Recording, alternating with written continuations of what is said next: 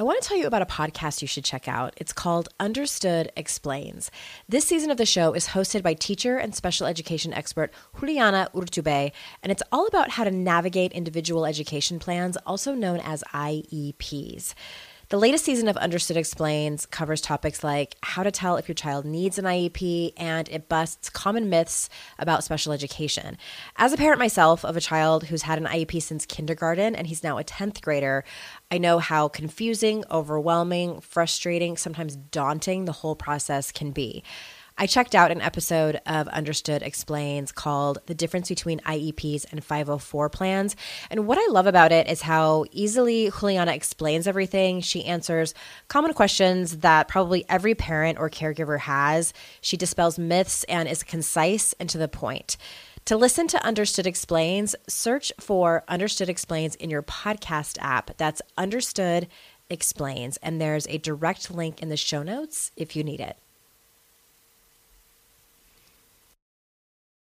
I wanted my old self back and I couldn't find her. Yep. And I was so incredibly sad for no reason. Nothing had changed in my life. There was no circumstance that would make me be sad. That was scarier than anything I think I've ever experienced, and also gave me such immeasurable compassion for people who struggle with that a lot. This is your Kick-Ass Life podcast, episode number 316. This is the Your Kick-Ass Life podcast with Andrea Owen, a no BS guide to self-help and badassery. Because ladies, let's face it, life's too short for it to not kick ass. And here's your host, the girl who serves it up straight with a side of crazy, Andrea Owen. Hey there, ass kickers. Welcome to another episode of the podcast. I am so glad that you're here. So because it is sort of the new year, I mean, depending on when you're listening to this, but it's the new year for me. We're in our very first week of January. Actually, this is kind of my first day back. Over the weekend, I rearranged completely the furniture in my office. So my office is in a bonus room of our house. It's not technically a bedroom, but I guess they call this a frog room. Finished room over garage. I think that's what it stands for. And it doubles as our guest bedroom because it is a rather large room. So it's felt a little bit awkward to me. It's like, is it a bedroom? Is it my office? It's both. But I feel brand new because I turned everything around. And by the way, my husband's injured. So I moved all of the furniture by myself, which I felt like a righteous badass doing that. And I didn't get hurt. So that's amazing. But now I look out the window again and the lighting is great. It's amazing how just a little tiny change in geography can change your perspective and make you feel so brand new. And speaking of brand new, have you had a chance to listen to Not Another Self-Help podcast? It is the love child of Amy Smith over at the Joy Junkie and me. And I always get that confused. At any rate, we are doing a podcast together. It's called Not Another Self-Help podcast, where it is a little bit of a departure from the things I do over here. It's just she and I. It's no guests yet. We haven't brought any on, but we have a little system over there. We have segments called Middle-Aged Conversations. This is the part where we tell you what to do. And in that segment, we answer your questions. You all have such great personal development questions. There are officially 2 episodes out right now as of, what is today, January 12th or 13th or whatever it is. But we have 8 episodes in this particular season, in our inaugural season.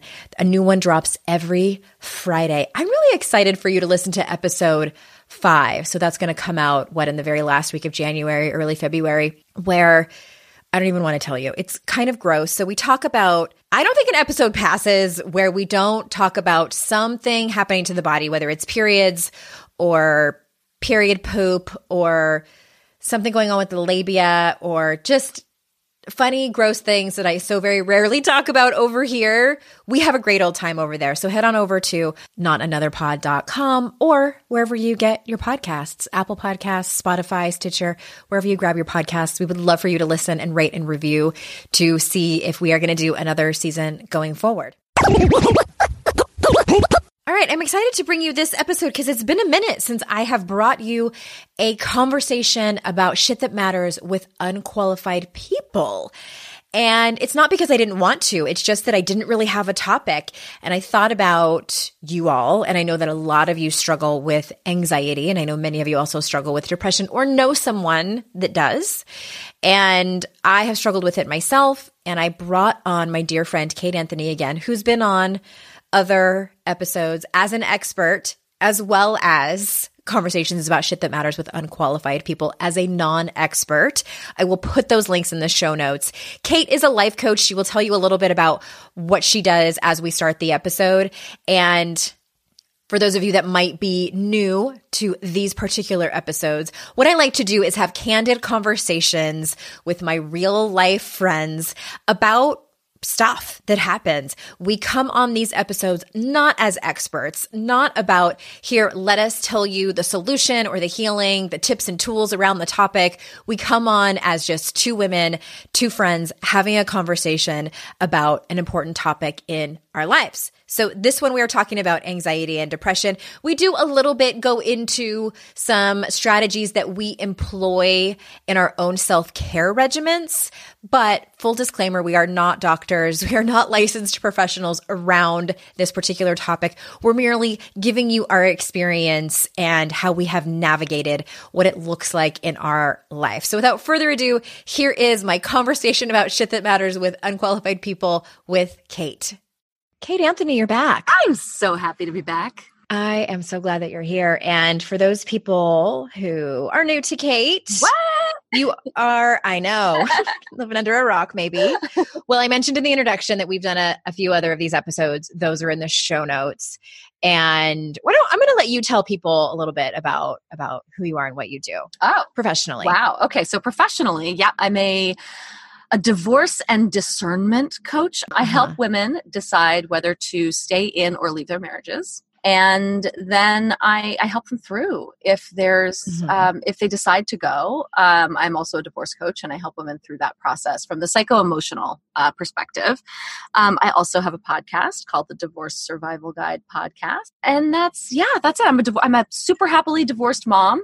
Of a 14-year-old, and I've been divorced for 10 years. And that's about it, I guess, right? And you come on my podcast because you are my close personal friend and colleague, and we have these conversations that are fun. Yeah. Yes. This one I don't know if it's going to be as fun because so fun. It's so hilarious. And it's one that I know that my listeners are going to be interested in because so many of my audience struggles with anxiety. And I think many of them with depression. And if they don't, they probably know someone that does. Yes. Oh God. Yes. How do you not, right? I mean, it's like alcoholism. How do you, you can't throw a rock without, hitting somebody that struggles with it in some way or another. Exactly. Well, where I want to start is, and what's interesting is that I don't think, I know that you struggled in these realms and I've seen you walk through it over the last years that I've known you, but I don't know like your childhood around it. And so tell me, we'll both kind of share like what our experiences have been with anxiety and depression growing up. So what were yours? Like, when did you know? Well, to be honest, Andrea, I didn't know till I was a grown up. I think it's it was a frog in water kind of thing where I didn't know, and I was raised by a single mom. My dad was out of the picture he was in and out, for most of my life. And my mom, I think, suffers from crippling anxiety, but never has been treated. She's never acknowledged that she's anxious. And I'll say things to her now where I'm like, Mom, you're so anxious. I'm not anxious. I'm not, I'm just, she has like panic attacks. She's just British. She's just British. Exactly. Exactly. She's just British. The woman doesn't sleep. She perseverates on things so badly that she doesn't sleep. And I'm like, that's anxiety. Yeah. And she doesn't know it. And I think that was similar to me. One of my earliest memories was actually not until college, where my best friend from college said to me at one point, was talking about my anxiety. And I was like, what are you talking about? I was like, I don't have anxiety. And she was like, Katie, the way that you like twiddle your ring, like all the time and chew the side of your mouth. Like I chew the inside of my mouth. She's like, those are anxious behaviors. And I was like, what? And I think because I was raised with like people never talking about this and it never being a conversation, I just didn't know.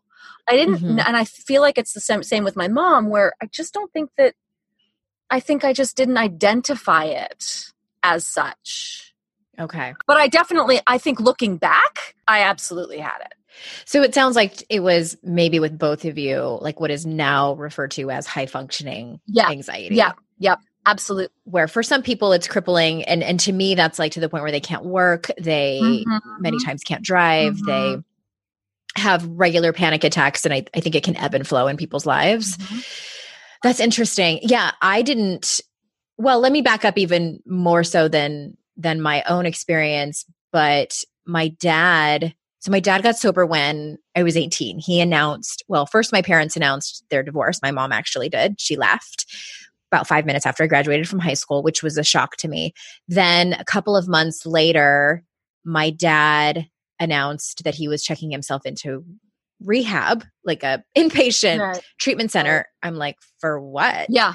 And he said for alcoholism, which was super weird to me. I thought everybody's dad just like drank 10 beers a night. I don't know if we've ever talked about this, because my dad got sober at the exact same time when I was 18. And it was the same thing. He was like, I've been sober for, he came and told me that he'd been sober for a period of time. And I was like, what? Why? I was like, I thought you just like did drugs. What do you mean alcohol? Never mind which drugs are fine. Right. And like, never mind the fact that I literally spent every waking minute that I was with my father in his care, I was in a bar. Oh yeah. You told me about that. They had like the car seat at the bar, like at the foot of the bar. Yeah. No, mine wasn't like that. My dad was just an at home. Well, my parents had an active social life too. And my mom never drank, but my dad was the one but it was normal. Like everybody's parents were doing it. Right. It was just parties. It was house parties and parties at the tennis courts. And it was completely normal. I never even saw my dad drunk. My dad never even raised his voice. I don't think ever in my life did I hear my dad raise his voice, drunk or sober. He just was more of an introverted type of guy. Right. And now, years and years later, I know that he drank to help the trauma that he had that was never addressed, as well as his own anxiety and insecurities and fears, which is why so many people drink. But yeah, he went away to an inpatient treatment center that was local, and it was super weird to me. And then he got sober. And then after that was when his depression and anxiety, I think, came in full bloom. Right. And by full bloom, I mean more of an explosion. And I hadn't had any experience with that at all. We didn't know anyone. The only time I had ever heard it spoken about was my parents had these really good friends that were tennis friends of theirs. And it was actually my dad's best friend. And this man's wife didn't play tennis, but she was always there and definitely in the friendship circle. So my dad came home one day, and I remember, it's so funny how like when we're little, we think our houses are so much bigger than they really are. I'm sure they were only like 10 feet away from me down the hallway, but it seemed like such a long hallway. And my mom was in the doorway, and my dad walked in, and he said to my mom, and he said, Barb killed herself. She shot herself, and Mark found her. Mark was their son. Mark was also my tennis teacher, and he was probably like 20. And so, yeah, he found his mother, and it was my dad's best friend's wife. And my dad like collapsed in my mom's arms crying. It was the first time I'd ever seen my father cry. First time I had ever known of anyone to take their own life. And also, in the days following, I had probably asked questions or heard them talking about it. She had depression and was on Prozac, which at the time, this was probably the mid 80s. Right. That was like the old drug. That was it. And I think it was still, they were still trying to figure it out. Right. Sure. And it was like Prozac or lithium. Right. And that was it. So that was my only experience in knowing what that was. So I was terrified of depression and people that had to be on medication. That was all that I thought that it was. Right. And when my dad, I don't remember how I found out, if it was from him or if it was he was still speaking to my mom. And that's how I found out that his anxiety and depression were clinical at that point when my dad got sober. I remember judging him so much and just being like, why doesn't it seemed like a moral failing, like not just the alcoholism, but, and just such shame on me and my family. Not, like I didn't have a lot of friends that were divorced, had divorced parents. So that coupled with the fact that my dad was an alcoholic and then now this depression, anxiety bullshit, like I had such shame around it, so much judgment to him and not understanding what it was. Like I thought he could control that. Right. Like, why don't you just get your shit together? Yep. And then I got a phone call from him and it had been a couple of weeks, but he told me, maybe we met for coffee, I can't remember, but he told me that he had a panic attack in the middle of an intersection while driving, had to open the car door and was vomiting. Oh my God. And I remember feeling so bad for him and just imagining him there. My dad was a real estate agent, like just in his suit, like trying to like go show at home or something. And it was the juxtaposition of on one hand feeling so heartbroken for him that my dad was sick. And then on the other hand, my dad had fallen off of his white horse. Yes. He had always been, I mean, I thought that man hung the moon. And to see him human, it was so confusing and still in a lot of judgment, still in a lot of shame and fear. And that really was like my introduction to depression and anxiety. Very misunderstood. Yep. And it wasn't until about 8 years later that I walked into my own. And it's so much for like a kid, for a teenager, for a teenager to like hold all of that, right? From divorce to alcoholism to it's like the curtains being ripped back on so much of life's realities all at one time. And we didn't talk about hard things. Right. Exactly. I remember when I was a kid, my grandma, she was, we called her at the time, we called her a hypochondriac. There's always something wrong with her. She was always at the doctor. And one of my earliest memories of her is her taking me over to her bedside table stand, and she opened the top drawer, and it was just a sea of amber bottles, just a sea of pill bottles. And from like front to back. And she took me and showed me, and she said, don't ever touch anything in this drawer. They might look like candy, but they're poison. And I mean, I think she told me they were poisonous, and I was like, but you take them, anyway. And so my earliest memories of my grandma are, constantly going to the doctor, everyone like in the family calling her a hypochondriac. And what I'm noticing now, like in hindsight and retrospect, is my grandmother, and this is my dad's mom. Okay. She was a refugee. She escaped. Wow. Yeah. She escaped from Russia at a very young, when she was like 8 years old, on a refugee boat. She made her way across Eastern Europe into Western Europe to the United States. And that I think my grandmother had a tremendous amount of anxiety. I think all of her stuff, she had IBS. So she had like irritable bowel syndrome. She had like all these things that now I think we would look at and be like, she had anxiety and she had trauma. Yeah. She had like untreated trauma and anxiety. And I think, that stuff is genetic. We now know that trauma is passed down through generations. And I just think there was a ton of that in my family on all sides. On all sides.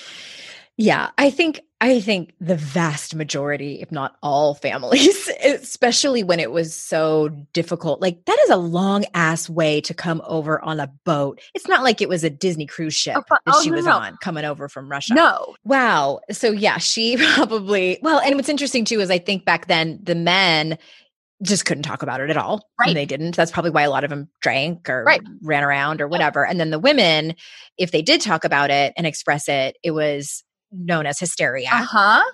And a lot of them were committed. Right. So you just shove. Or electroshock therapy. That's happened to my grandmother. Yeah. Yep. For her depression. Hello, you sentient ball of stardust. My name is Casey Davis. I'm a therapist and I'm an author of the book, How to Keep House While Drowning, where I talk about ways to make it a little bit easier to take care of yourself when you're overwhelmed, stressed, have mental health issues, physical health issues, or maybe you're just in a hard season of life. Maybe you're looking for a place that you can come and listen to some practical advice. This is a podcast for all of the self-help rejects. We're going to talk about skills for survival and self-kindness. And I'm going to leave the pop psychology at the door. I promise not to tell you to meditate or to journal. We're just going to give you some really insightful conversations with hopefully some practical advice. So I don't believe you need to pick yourself up by the bootstraps. I don't want you to just try harder, and I don't believe that laziness exists. So join me over on Struggle Care, where we can find compassionate solutions that help us function a little bit better. Well, hey there, busy mama. Are you looking for ways to make your life easier, your home less chaotic, and at the same time add more joy to your life? My name is Deanna Yates, and I'm the host of Wanna Be Clutter-Free, a podcast all about letting go of the stuff we don't need in our lives so that we can focus on what truly matters.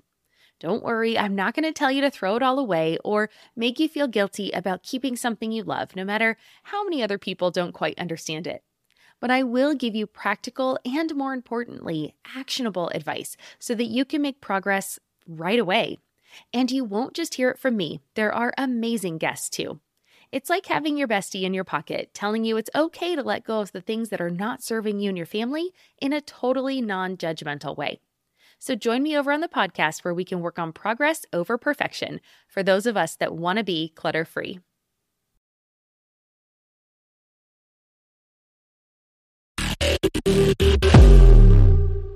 I'm curious about because you said that it wasn't until you were an adult did you sort of figure out that your anxiety might be more than just like a little bit of worrying. And then also, when did depression kind of invite itself into your home? Did it bang down the doors? Right. Maybe it did kick down the door. Well, it really did. And I do think, again, in hindsight, being 2020, I think I was really depressed as a teenager. I think I had tons of depression and anxiety as a teenager, but I just didn't. I also had extreme hormonal imbalances. So I was, super cuckoo. And I went on the pill when I was 16, and that really helped. But I think, I think it was when I got divorced that I finally was able to put words to it. And I remember after my divorce, and I was like, I was pretty happy to get divorced, but there was this weird thing that was happening where I was like lying on my couch and I was unable to move. And I had that, classic no motivation. And I also at the same time was having this really strong feeling in my solar plexus where it was like a wrench, like a knife just turning in my solar plexus. It was like a screw, and I couldn't breathe past it.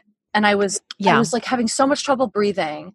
And I was also having this feeling of complete lethargy and just unable to motivate to do anything. And I went to my doctor for my depression, and I was like, I think I'm depressed. And well, actually the very first time it happened was when I was postpartum. That was the first time. And so I had postpartum depression. And at my 2-week checkup, my doctor was like, how are you doing? And I immediately burst into tears. And she was like, fill this prescription downstairs, take one immediately. And that was my first experience with going on medication. And it changed me on a dime, dime. And I got through that. And then I was like, okay, now I can go off of this because I'm not, because that's fun. Because what, going off or what? Getting off medication. I was on such a because of my sensitivities. I was on a pediatric dose. It was actually okay. Oh, okay. And so then, I went to my doctor after that. So then, this was like, I don't know, 3 or 4 years later, 5 years later. And I went and I was like, about my depression. I was like, I think I need to go back on medication for depression. I'm feeling really off. And again, I immediately start just sobbing. And by the way, I was in therapy the whole time. And I kept telling my therapist about this feeling that I couldn't breathe. She never identified it. And so then to me, that's like a telltale sign of anxiety. Well, you'd think, right? But I was still completely clueless, right? And so then my doctor said, okay, so that's definitely depression. He goes, what about anxiety? And I was like, wait, you mean that feeling that like I have this thing and it feels like, and I described it to him and he was like, yeah. Yeah. He was like, that's anxiety. And I was like, oh, because I guess I always thought that anxiety was like, I didn't have perseverating thoughts, right? So I thought it was intrusive thoughts. I thought it was perseverating thoughts. I thought it was a mental thing. And then if it was physical, I thought it was like rapid heartbeat, like fear that was coming out of the thoughts. And I didn't know any of that. Like you had way more information than I did. Because this was before, and I'm assuming, I don't know when that all happened for you, but when my dad got diagnosed, there was no Google. So I thought anxiety was just like chronic worry. Yes, and I was like, well, you can just knock that off. Right, exactly. That's kind of what I thought it was too, which is what I meant, like by the thoughts, like worrying is thoughts, right? It's like, it's in your head, it's not in your body.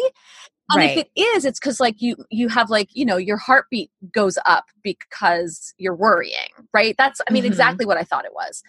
And he was like, no, like you're physical, you're manifesting it physically. That's anxiety. And I was like, that was like, I was like, what? And I had no idea.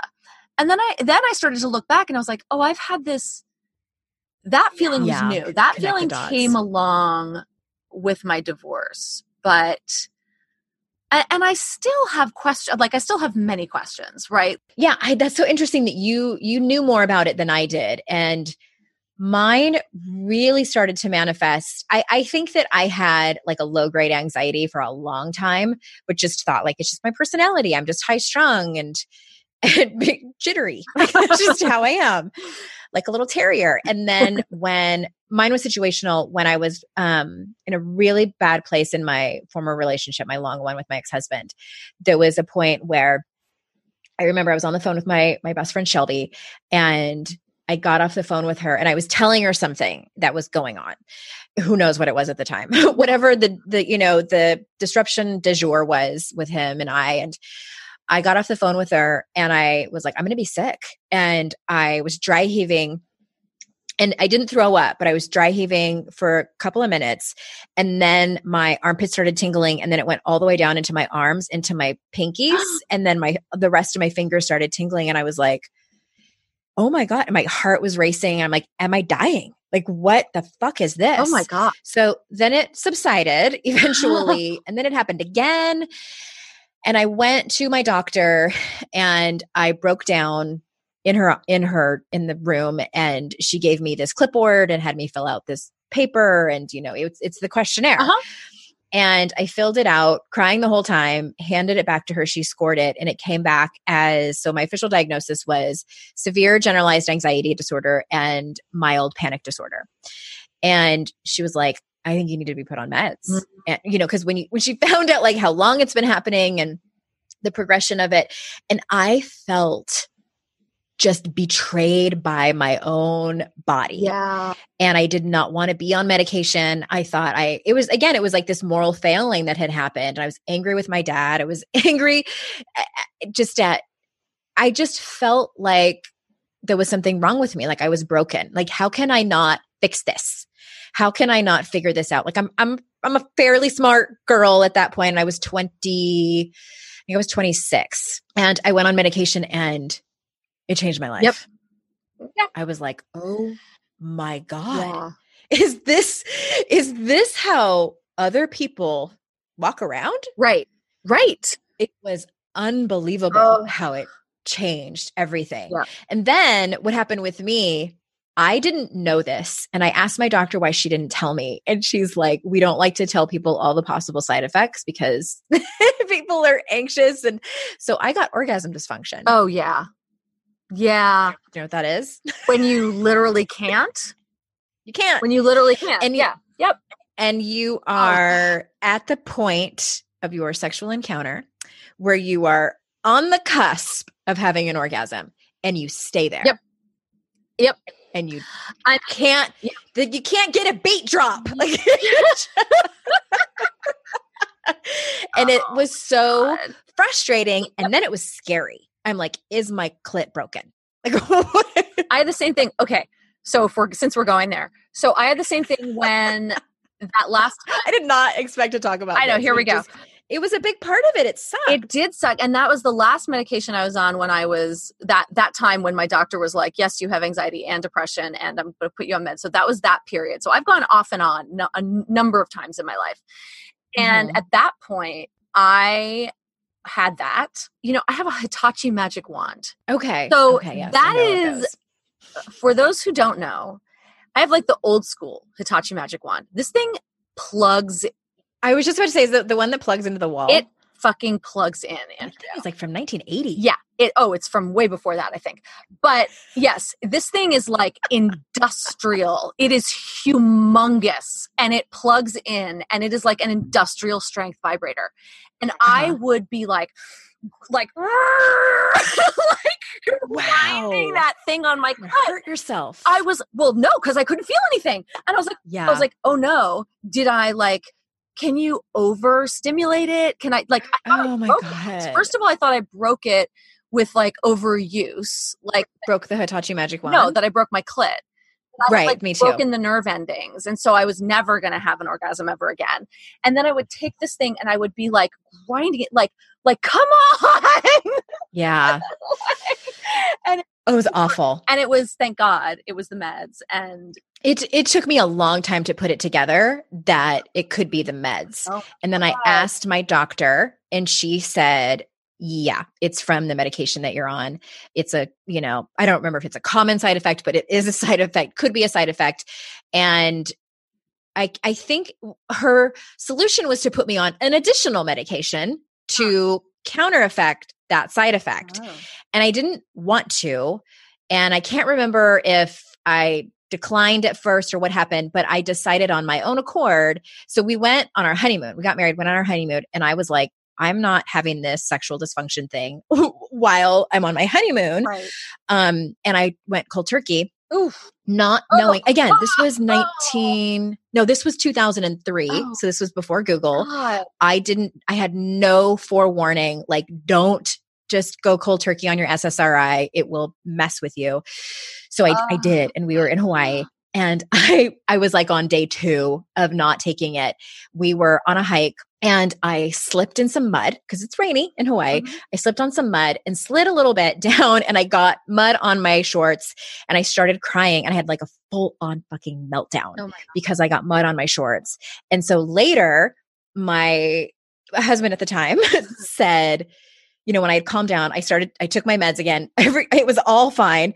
And he said, I was holding on to you so tight because I didn't really realize it at the time. We were standing on a cliff. Oh, he said, I thought you were going to throw yourself over. Oh. I've never seen you that hysterical before. You were out of your mind. Oh my God. And I think also because it was kind of irrational. It was just a little bit of mud, but I was not in a very good mental state at all. So don't do that. Please, people. And I want to say, I just want to point this out, right? That we're specifically not naming the medication. I feel like we should just say that we're not naming the medication that we're on, or that we were on, because everyone is so different. And the thing that I've learned about this is that, and I've also learned this through having a child with very severe ADHD and going through, as you know, Andrea, the tortures of the damned with medication for him. Brain science is amazing in that we know there are different firing receptors, connectors, all of these things that could possibly be wrong with the brain that can cause depression and anxiety. And there's a different medication for everything. There's so many different kinds of medications that do different things with the brain. The problem is that brain science is not caught up with that diagnostically. So it's all trial and error. And everyone is different and everyone has a different. So I just want to be responsible in this conversation. And again, my diagnosis came in 2001. So it was a long time ago. They've come a long way with medications. And I will just say for the record, I did end up taking the additional medication and it fixed my clit, which it wasn't my clit, it was my brain. it was right. That was right. Something's going on with the serotonin and the dopamine. I have no idea that was causing the orgasm dysfunction, and it got fixed. I met a woman who ended up being a really good friend of mine, and we bonded over our anxiety disorders, and we were on the same medication. And I asked her, I remember leaning over the table and I kind of like hushed voice, and I said, does this ever happen to you? If you're late taking your medication or you accidentally skip a dose, does your brain kind of feel like it does this weird? And the way I described it is like an old film reel. Oh. And sometimes it skips. And what is it called? Well, it's like a glitch. Yeah. And we called it isms because we didn't have a name for it. And I've never had a seizure before, so I don't know what it feels like, but I would guess that was sort of like what it was. And I would say it's almost like a micro seizure that I feel like I'm having in my brain. And she's like, yeah, that totally happens to me. It's so funny. I've never had it happen to me, but I had a friend who took himself off of his medication, and I think he might have done it cold turkey too, or he was tapering, but that was a side effect. And I was like, you need to call your doctor. Like, this is not okay. He was having it multiple times a day. It's scary. Apparently it's a very common side effect of going off and tapering off. And my heart goes out to people. Like, I would never want to experience that again because I haven't been on medication. When I got pregnant with Colton, I think is when, and interestingly enough, when I had him, I had severe postpartum anxiety that went unaddressed. It was so bad. I remember crying, being convinced that somebody was going to come in our house and steal him. Like, I was crying to my mom, and I remember my mom looking over at Jason. You know how like you can tell when I had that moment of like, oh, I am like bona fide crazy. I'm the crazy right now person. based on the look that my mom just gave my husband or my boyfriend at the time.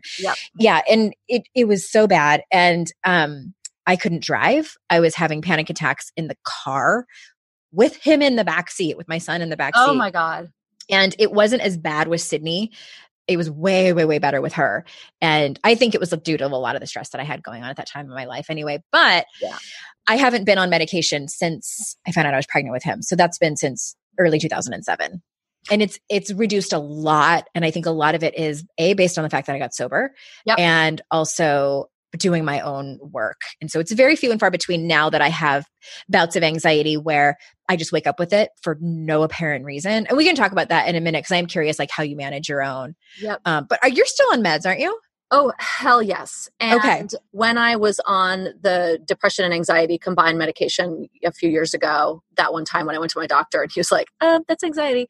I ended up going up in my dose at one point, and I ended up having suicidal ideation, which is a common side effect if you're on too high a dose. Like in some medication, if you're on the wrong medication, it can cause that. Yeah.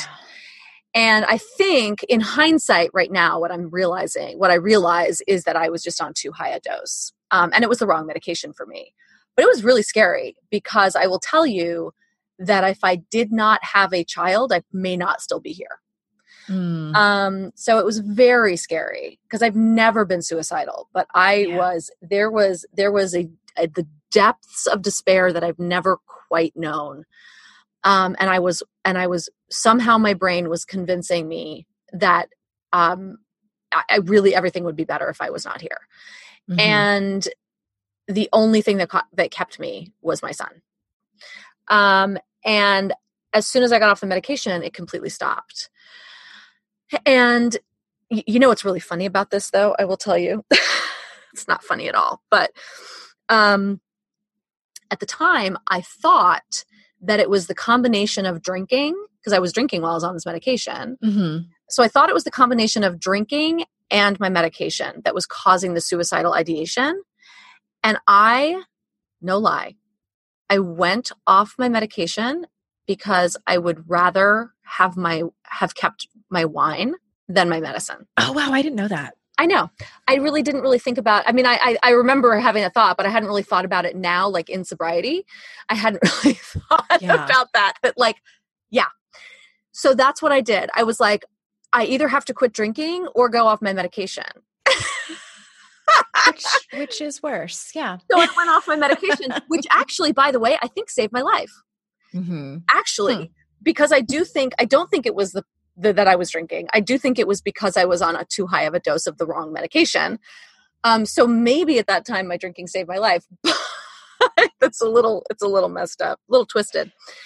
Wow. And so I went off, and then it was another, 4 or 5 years and it was like a year and a half ago that I went, or maybe coming up on 2 years, that I was going in for my general meeting, my physical, what's that called? Yeah.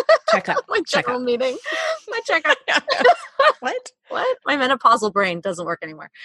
This is so sad. So I go in for my checkup, and the 22-year-old nurse's assistant comes in to do the intake, the normal intake. And this poor girl starts doing the general screening questions for depression. For your general meeting. For my general meeting. And I completely lose it. Oh no. And I'm hysterically hyperventilating in the office when she's literally just asking me do you have general feelings of sadness? Yeah. And she didn't know what to do. I think her training had not brought her to the point where it was what do I do if someone actually answers yes to all these questions and they're not okay? Help. She was sort of slowly backing out of the room. Oh my God. Look at the doctor now. Helpful. And I was and in that moment I was oh, I'm depressed. Because the thing about depression, so I am far more aware of my depression than I am my anxiety, because my depression, I'm sort of more friends with my depression. I think that I tend to have more depression than anxiety. I think I definitely have both, obviously. But, the thing about depression is that the worst part about depression is not knowing you're depressed, not knowing it is, quote, depression, right? Just knowing that you feel helpless, knowing that you feel all of these things, and knowing that there's this despair that you're constantly in, but unable to name it as this one thing for which you can actually get help, right? And so it's it's a trick. It's a real mind trick that it masks itself from you. And that it's when suddenly someone says, oh, that's depression. And you go, oh my God. Yeah. Right. And that was all the puzzle pieces kind of fall together. All the puzzle pieces come together. And I was oh my God, in the office. And then I was hysterically crying. And then my doctor came in and was okay, so what are we going to do about this? And I was actually, I know exactly what I'm going to do about this. I need this medication. And I knew that the medication that I had taken for postpartum had been a magic bullet for me. And I was write me this prescription for this much. Okay. I thought you were going to say let me go home and get out my Hitachi magic wand. Yeah. Might have helped for a little bit. Might have helped.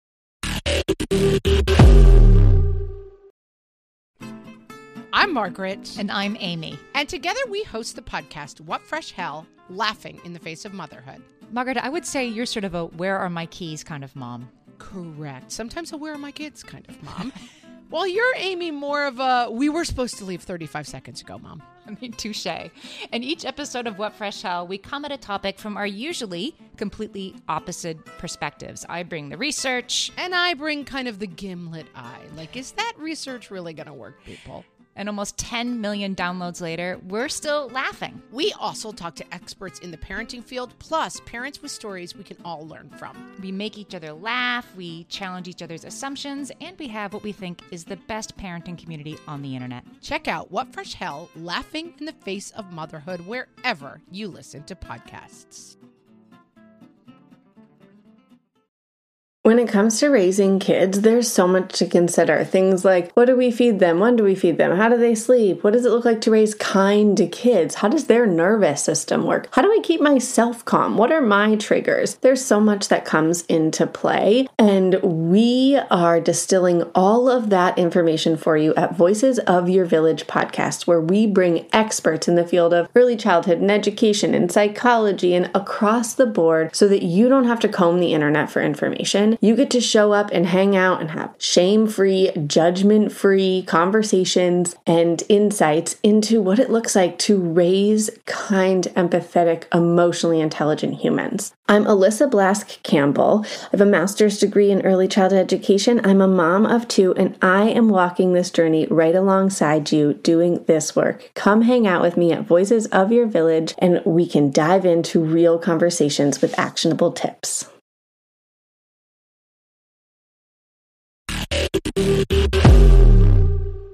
And, and with my experience with medication, because I have such an incredibly sensitive system, it was a magic bullet again. And I immediately, I called all my friends. I think I told you this. I told a number of people. I was like, if I ever tell you that I want to go off medication, I want you to have an intervention with me. Yeah. Because I couldn't function. And I didn't realize how long I hadn't been functioning. Yeah. And and it was because my system is so sensitive, it took me 2 days. 2 days. The first day I slept, and the second day I woke up and it was like my light was turned back on. Mm-hmm. And that's a very unusual experience for people who take medication. Usually it takes a couple of weeks for their systems to process. Yeah. But I'm like a classic HSP, and my body just fully absorbs anything that it gets put into it, which is a good thing and a bad thing. It's good for medication. It's bad because I can get over medicated. Like I can't wake up from anesthesia. It means I'm highly sensitive to caffeine. It means that I get hospitalized from maca root, stupid things like that. Remember that? Well, it's interesting about your experience with that. And I think yours is so common, is that I had the misconception that people with depression, just like the severity of it, like depression is people who can never get out of bed. Which is sometimes true. For sure. Right. But what I had in my head was severe depression. People who can't get out of bed. They sleep, with all the curtains drawn. They never answer the phone. Like they're in complete isolation. And maybe I saw that in a movie somewhere, or probably. It's like Camille. Who's that? She died of consumption or something. I don't know. It's high drama, basically. I'm like, is that a friend of ours that I didn't know who that is? No.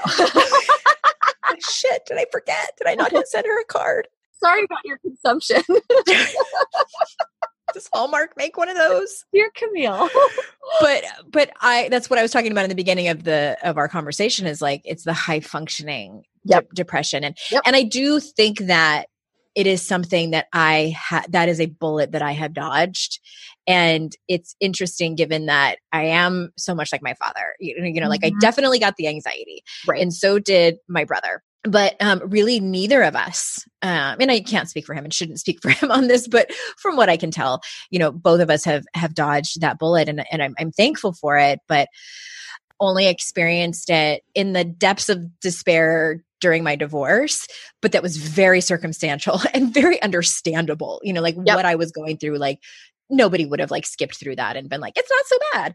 It was terrible. And I ended up walking through it. But when I did the whole 30, that was an experience that I've talked about it on the show. And I'll just briefly, I think I was on day 15 or something, and crying for 4 days in a row. God, I will never forget it. We had just moved into this house. I remember exactly where I was sitting, where I was like, I think that this is the 3rd day in a row that I've woken up with this, and I couldn't shake it. It felt like those commercials with those little cartoons, and they're walking around and the cloud is just raining and following them around. Yep. It was this malaise that I could not shake, and it felt like it was all over my skin. Like I was like somebody had rubbed this lotion all over me that I couldn't get off, and I just wanted it off. I wanted my old self back, and I couldn't find her. Yep. And I was so incredibly sad for no reason. Nothing had changed in my life. There was no circumstance that would make me be sad. That was scarier than anything I think I've ever experienced, and also gave me such immeasurable compassion for people who struggle with that a lot. Yep. It's just terrible. That was how I felt all the time. And when I got on medication, it was like the clouds parted. Literally, I was like, oh my God, It was night and day, like actually. Yeah. For me, I just needed to start eating bread and start sugar eating sugar again. I know, which is crazy. And I know, because I was like, you're just detoxing, Andrea. You're just detoxing. Well, and my naturopath said, she's like, first of all, I don't like the Whole30. She just said she doesn't like it when people do it without support. Yep. And she said, she's like, I can't pinpoint what exactly triggered it, but she's like, it could have been your menstrual cycle. It could have been a number of things going on that she's like, I don't know. I would need to look at your blood work and hormones and all this stuff. And, but she just said, for some people, doing that kind of massive change to your diet can be like driving down the freeway and throwing your car in reverse. Oh God. Right. Just massive changes. And some people don't handle it well. And I just was one of those people. So yeah. And it's crazy. And so what's really interesting is that I have the exact opposite. And I think it's because of my sensitivities and all of that was that, and I think getting back on medication was the beginning for me this last time, like almost 2 years ago. It was really the beginning of healing in so many ways for me, because once that was gone, I was able to heal so many other things. Right. I had, the year before I had bottomed out on my eating disorder stuff, which we have talked about on the podcast. Like 6 months after I got back on medication was when I got sober. Yeah. And I was able to get sober because I wasn't self-medicating, or I was self-medicating, but it was, I didn't need to, the medication was helping me in certain ways. And I was clear enough. I got clear enough to the point where I was like, I have to stop this. And then from quitting drinking, the more I cleared out, because I was getting back into a depressive cycle from the alcohol, and I was on medication and I was drinking, and I was not at that point where I was like, I have to choose my medication or my booze. I was like, the booze is completely counteracting everything that I'm doing. Alcohol is it's a depressant. And in reaction to filling your body with depressants, your body creates, cortisol and stress hormones. And so I was, the depression and anxiety cycle was really strong. And so when I quit drinking, I got myself off of that cycle. And then like the cleaner I get, the cleaner I have to get. Right. So, recently I gave up sugar again, and then I gave up gluten because I had so much physical chronic pain, right? And it's just been like a steady process. And all of these things for me, because my system is so hypersensitive, I have to, it's like a hair trigger, right? So I have to not have these things in order to maintain. I feel right now with my daily small dose of medication and not drinking and not eating sugar and not eating gluten, I feel at a very, very even energy and sort of happiness level. Good. And but any deviation will totally will throw me off. And so I just have to be super careful. And that to me is my level of self-care. And, that's just the deal. That's just sort of how I have to live now. And I'll tell you, my mental health is worth every bit of that at this point. Yeah. Yep. Every, piece of bread that you've given up. Absolutely. Absolutely. Oh, I believe you. It's crazy because here's the thing, when I'm in chronic pain, I can't exercise. Right. So it just becomes a cycle. It just becomes this horrible cycle. And sugar and gluten were causing so much inflammation in my joints that I had chronic pain. And so then I couldn't go to the gym, and then my anxiety would start to cut, right. It's like, yeah, just never ends. It's exhausting. It's exhausting. Yeah. And it's interesting. I mean, I'm sure you'll have a chuckle over this, but I've also noticed that my anxiety levels have all but diminished being in a relationship that doesn't cause me so much anxiety. Oh my God. You don't say. Being in a relationship where I trust my partner. Oh my God. What a concept. That made my anxiety go away. Yep. And it's not to say we're perfect by any stretch. Like, we have our problems, but and I've always said this from the beginning. One of the things that attracted me to Jason in the first place was I was like, he's so like drama free. Like, He is. Like for better and worse, right? Like there are positives to that, and then there are some drawbacks. There's some drawbacks, but he just, again, it's just being in a relationship where we also both feel comfortable and trust one another, working on our problems together, because that's anxiety inducing, but the level of it is massively less, knowing that, okay, I trust him enough that we're going to walk through this problem together. Oh God, it's going to be fine. It's going to be deeply uncomfortable in the interim, but it's going to be okay. And that has helped massively. And of course I still have moments of circumstantial anxiety with my kids or with my business or whatever, but it is few and far between now where I wake up with it. The days that I do wake up with it, I know what it is. Sometimes it takes me a minute. Like sometimes it takes me like a good hour, after I've gotten up, and I'm like, what is this feeling in my chest? And just this, I was like, okay, now here's what it is. And I get frustrated that it's there because I know it's going to hang out all day. And there's been a few times where I've had to cancel my whole day and just say, you know what, I can't, I have to move clients to a couple days later.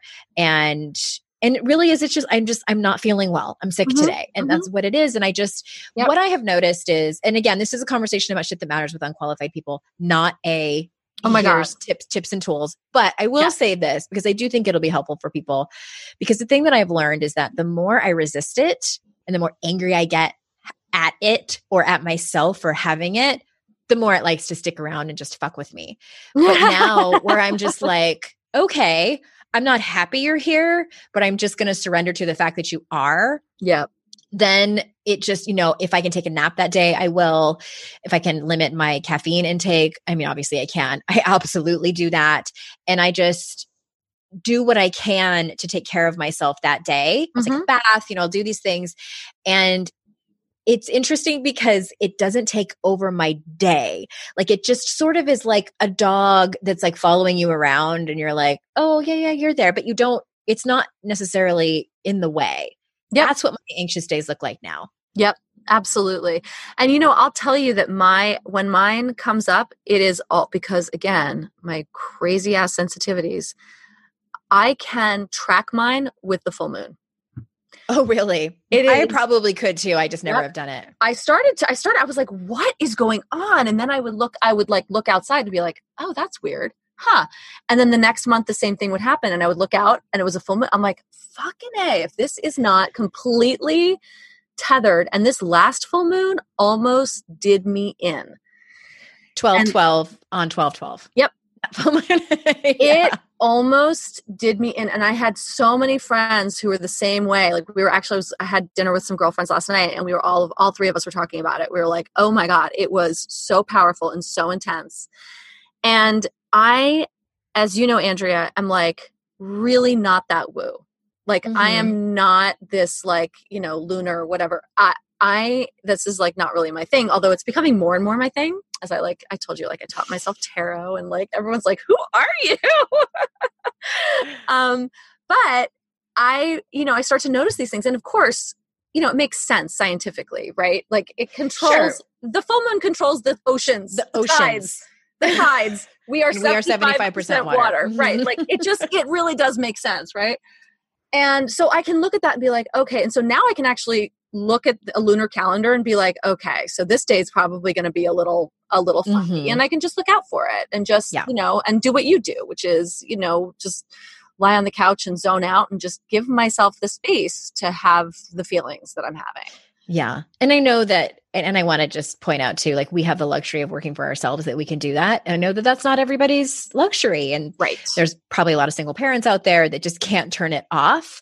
Right. So what I would say to that is, and you can probably speak to this, being a single parent for so many years is reach out to people who care about you and just say like, I need some help for today. Yep. Can you do this for me? Absolutely. Absolutely. And I talked to my son about it this year. On 12/12, he, and my son is like, I'm raising Alex P. Keaton. I don't know. He's a Republican? Where he came from. Well, he's not a Republican. Thank God.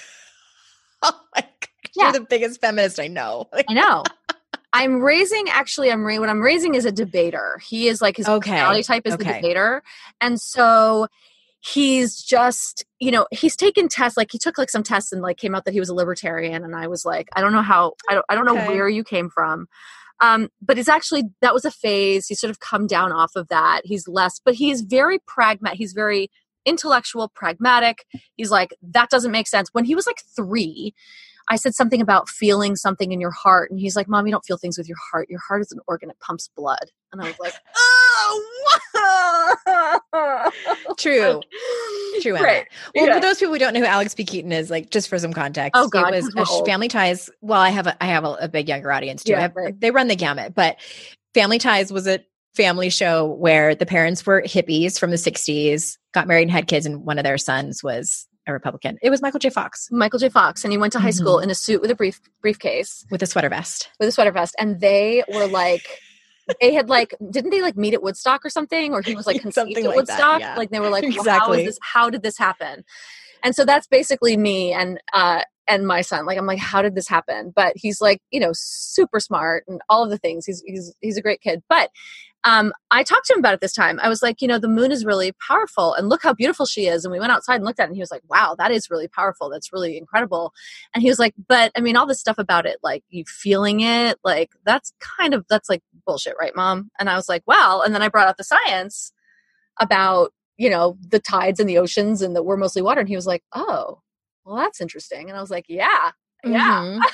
I'm going to get you. I'm going to get you one way or the other. Yeah.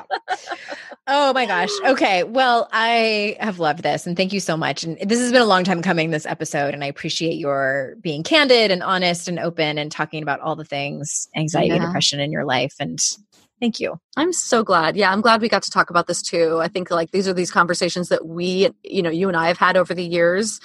And I think it's just so important to talk about it and to be upfront about it for sure. Yeah. I'm glad that especially women that, well, I should say, more people, but especially women that are younger than us. I think that the millennial generation is talking about mental health so much more than we did. Oh my God. Thank God.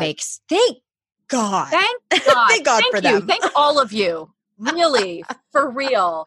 I think millennials get such a bad rap and people say, I think you guys are awesome. I do too. I think there's so many great things that they are just not tolerating in terms of, biases with sexuality and people and mental health. Just so much great stuff. Y'all are going to change the world for real. Yes. Let's hope so because I am tired. Yeah. Gen Xers are tired. We are so tired. Yeah. We are so tired. Thank you. Exactly. Oh God. Anyway. All right, you guys. Thank you so much for being here, everyone. I know how important and valuable your time is. So I thank you for joining me every week. And until next time, I will see you all out in cyberspace. Bye-bye.